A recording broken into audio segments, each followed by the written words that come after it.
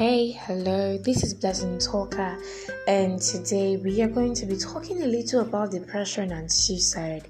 Okay, the thing is, I am not going to tell you that depression is a bad thing, right? I am not going to tell you that suicide is not the only way out. I'm not going to call you foolish or stupid or ignorant because you're having thoughts of suicide and you've planned it out already, how it's going to happen, when it's going to happen. You might even have told people goodbye and given out some things out, preparing for the day where you would just let go and the pain will just slide away and you just have this bliss. I'm not telling you that's a bad idea. I mean, why would I even tell you that when it was just 3 years ago I was in that room? Yes, that same place you are in right now, I was there. Yeah, alone. The guilt, I felt it. I had given up. I hated myself. I was ugly.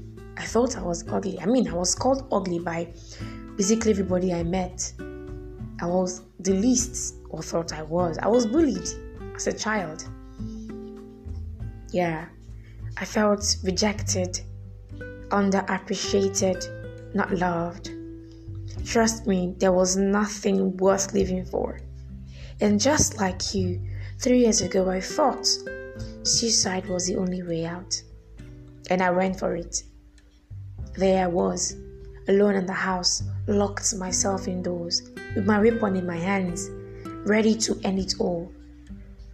I didn't even know it was suicide that it was called. All I knew was I wanted out. I wanted to end it all. And so I went for it. But hey, if I had done it, I wouldn't be Blessing Talker today. I wouldn't be in my room trying to make this awesome podcast for you guys out there. No, you know where I would have been? Down 6 feet. And it's not nice because, trust me, that place you think there will be peace? Nah, it's just a cliche. I want you to know that you are stronger. That's what I will tell you today. You are stronger than you think you are. You are not weak. Those voices in your head were once in mine. And look, I overcame. We overcame. We defeated them. You can do that too. So yes, you can enjoy life. You are better than what you think you are. You are loved. You are appreciated. I love you and I appreciate you. Consider me your sister. Because we are siblings. And being where you are right now, and you too can come out of it. I can go on and on telling you 1001 ways to come out of depression, a million ways to stop having suicidal thoughts. I could talk to you about people to talk to, do things you love doing, even create podcasts like this, write about your life, convince yourself you are loved. Yeah, that could work. I could even advise you to go for therapy. Go see a doctor. Yeah, I could, but I wouldn't do that. Rather, what I would do is to tell you one thing that stood out in my recovery. Actually, it's a person. This person is a doctor.